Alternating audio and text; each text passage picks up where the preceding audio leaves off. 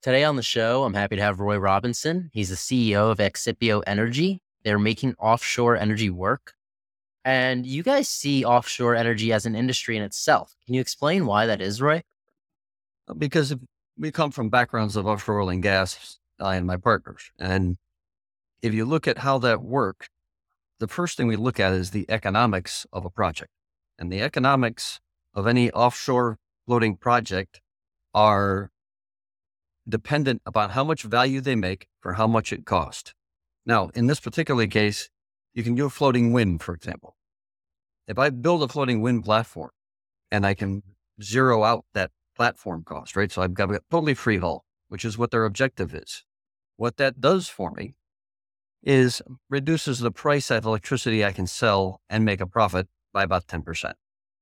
Sounds like a good idea, except it's a self-limiting solution and it's as good as you can ever get. Okay. And then what you have to do after that is try to improve the turbine and try to do this. None of those things will get you there. They are incremental and they'll make your cost of electricity very expensive. If instead of doing it that way, you go for how much energy can I get from a single place in the ocean, which is what we did. So we looked at wind and wave and currents and tidal and all of those different technologies. And if you combine them together, that same floating hull will support those things in a way that will make you able to sell electricity at an unsubsidized profit. If you try to go any other way, if you try to do just wave, or you try to do just wind, or if you try to do just ocean thermal energy conversion, you're wasting an opportunity. Whole cost is cheap. To support these other activities doesn't add a lot of capital cost, but it increases the amount of power dramatically. For an example, our single platform is 60 megawatts or so. That compares to the best of an offshore floating wind is about 15. That's how we got into this. We looked at it as a system, and we came into it not really understanding that we were the heretics in the room, because we went to these conferences, and if you go to these conferences, the first conference is a wind conference, and then they'll have a wave conference, and they'll have a tidal conference. They don't get together. So if you built this single platform, is that your solution? You've built this actual product? We have a patent on a platform. It has not been built yet. And we don't really care. I don't care anyway, if it's our platform that does this, but it has to be a combined effort. In other words, there's other multi-purpose platforms out there. Most of them they're either wave energy devices that they put a wind turbine on, or they're a floating wind that they tried to strap on a wave energy device. Very few of them were designed from the ground up as what we're doing now. So it's very difficult to have them come out as efficient as ours is. That said, if somebody comes up with a way of doing it, I'm all for it. It does not have to be our platform.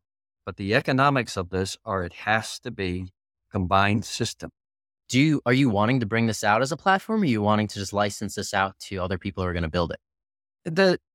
We're probably going to license it out, in part because we will never have the resources to develop it as fast as the world needs it. And that's for this platform. Now, the platform is one of our technologies. We have several. We spent the first 2 years of the company giving ourselves PhDs in offshore wind and offshore waves and offshore tidal. We're probably one of the few companies that we are participating in writing the standards for all of those technologies, because we have the background. We have 25 years of offshore oil and gas experience. We've played things at places all over the world, and we try to get it done that way.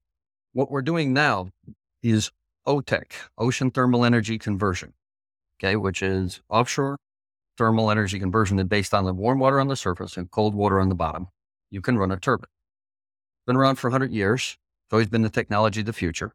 Its advantage over the others is that it's constant. It's 24/7. Right? I jokingly call it nuclear power without the nuclear part. Right? But it's never been economic. The cost of electricity has been very high. So we went back to the drawing boards, pretended we were having a glass of wine with the guy who invented it, French guy. And if he had today's technology, what would he do? And so we combined that with our knowledge of offshore subsea and came up with a way of doing OTEC, which eliminates all of the holdbacks, the things that have been keeping them from making decent money. And we can basically produce about 3 to 4 times as much power for the same capital expenditure. That suddenly makes it attractive. Now, we just filed this patent in January. So this is news. This is new to the world stuff. but it's attracted a lot of attention. Got a lot of attention from some of the major oil companies. We've got attention from some of the major fund groups. And it's also not a science project. It's all stuff that exists. We've just combined it in a new way, which is that's what we really try to do. We try to find existing ways to put stuff together. And this is so much more effective in a singular platform setting. I'm sure a lot of the big energy companies are looking and saying, "Oh, we could grab this now, scale it off in a 6-month period." Yeah, and to be honest, it would be a 6-month period. Just offshore. Even if you have something that's already designed, built, and proven, it's going to take you about 3 years to get one in the water. That's just Yeah. Now, having said that, there's places in the world where you can move almost that fast, but these things are big and expensive because this goes back to the mistaken idea of trying to do a single floating platform and trying to minimize the whole cost as the way to reduce the cost of electricity. It's counterintuitive, but the best way to make this work is to build a very large, expensive platform that hosts a lot of different things. And that has two effects. One is that you're making a lot more power from a single platform.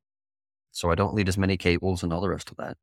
Two, it gives me extra deck space so I can then host aquaculture or ocean mineral extraction or make hydrogen or make fuel. There's all these other things you can do that add value.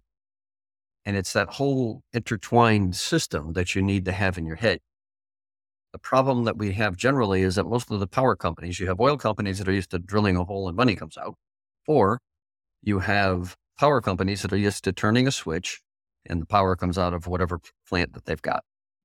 So that's all the system idea, the idea that you want to build something that's going to integrate other systems is foreign to them. And especially in the offshore renewable business, what's happened is for the last 40 years, okay, these people have been fighting over R&D dollars.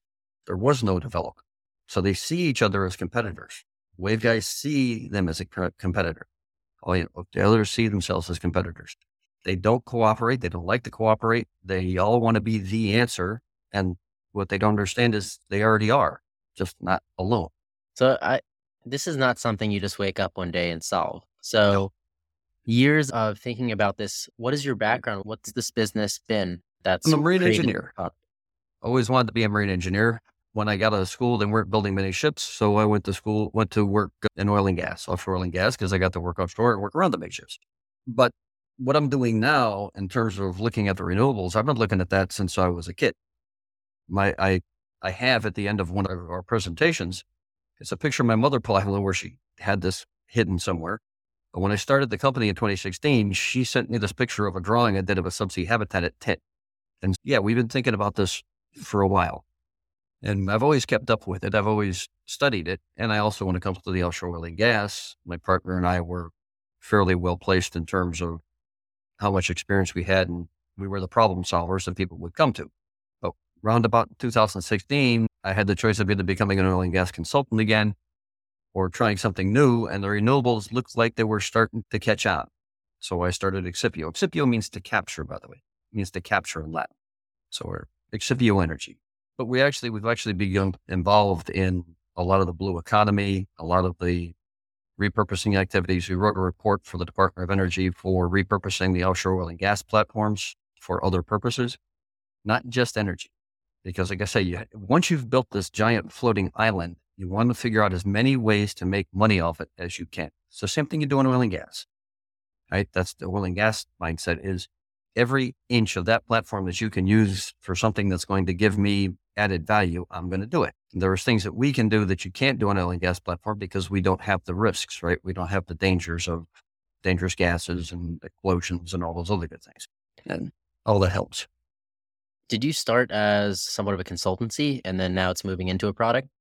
Although we started out Excipio started out, we spent 2 years really doing nothing but studying the market and learning. We first looked at maybe being a title company because we found a machine that would work really good for title. But I used to run the economics in oil and gas for evaluating fields and didn't work. With a massive subsidy or a really high electricity price, yeah, okay, I can make it work. But it's not going to be something that's going to attract a lot of investment, which is what's required to really move us forward on the transition. And then we looked at the wave energy, same kind of thing. Some of them can break even-ish And then we also looked at the wind energy.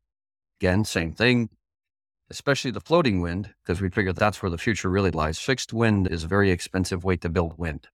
If you're an offshore person, you understand all that, because the floating units, you can build them virtually identical. They don't right now for the most part, but you could. Our platform is designed to be identical.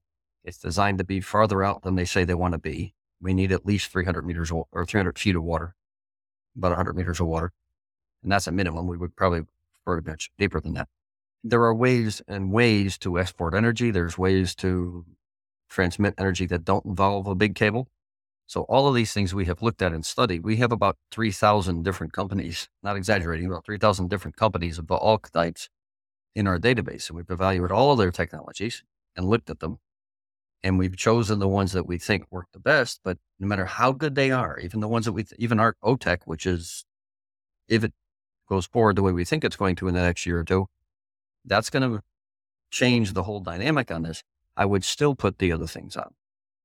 I would still have the other value added things on the platform. I would never just build a platform to have just OTEC, because the cost of the anchors doesn't change. The moorings don't change. The installation doesn't change. The insurance, permitting.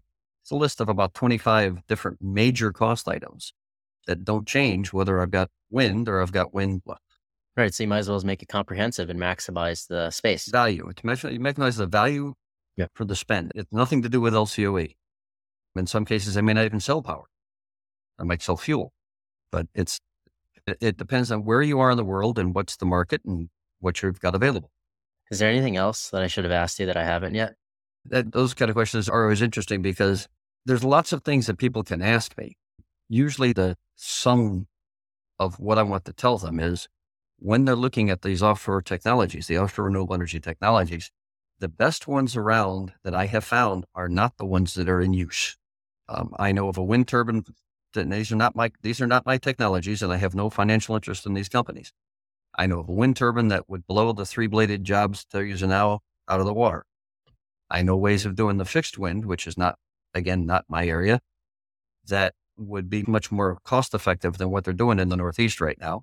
And the people that are doing this know this, but the problem is they've got so much money invested in the other way. And so they don't want to come up with a system that's going to make all the $35 billion worth of investment they've just made into this new factory and new ship and all this other stuff suddenly not be worth quite so much. So people should understand that there is that driver. It's not just about making green energy. It's also about the economics on it. And when they tell you that right now it's unsubsidized pricing, that's generally not the case. They find different ways to do it. That's not called a subsidy, but it just comes down to the plain numbers. If it's going to cost you this much to do it, you have to sell electricity at this to make a profit. If you don't, you're losing money, and then that's a problem. Yeah, and they've invested so much in the current setup. Like you said, it's not easy just to overnight switch the best technology.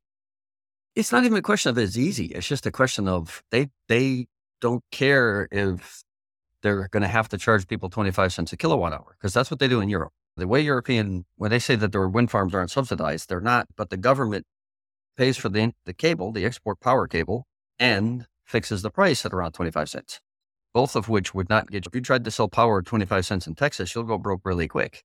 The wholesale price going into the grid down here is like 7 cents. It's actually cheaper, but I don't want to get somebody yelling at me. It's not really that. It's cheap. Right. If our listeners wanted to learn more your company, what you do, or get in touch, how could they do? Easiest way is LinkedIn.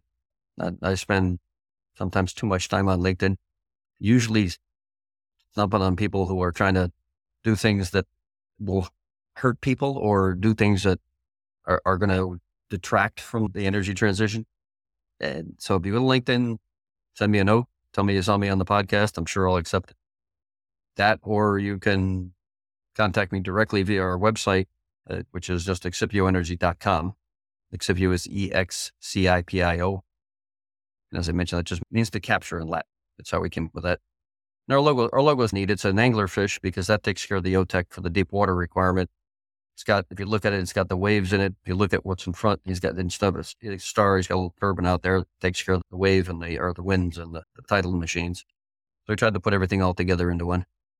Yeah, I do the logo. People recognize the fish. Yeah. So thanks, Roy, for being on the show. And thank you, everybody, for listening to another episode of Failing to Success. Make sure to smash that subscribe button. I'm your host, Chad Kalecki, and we'll see you next time.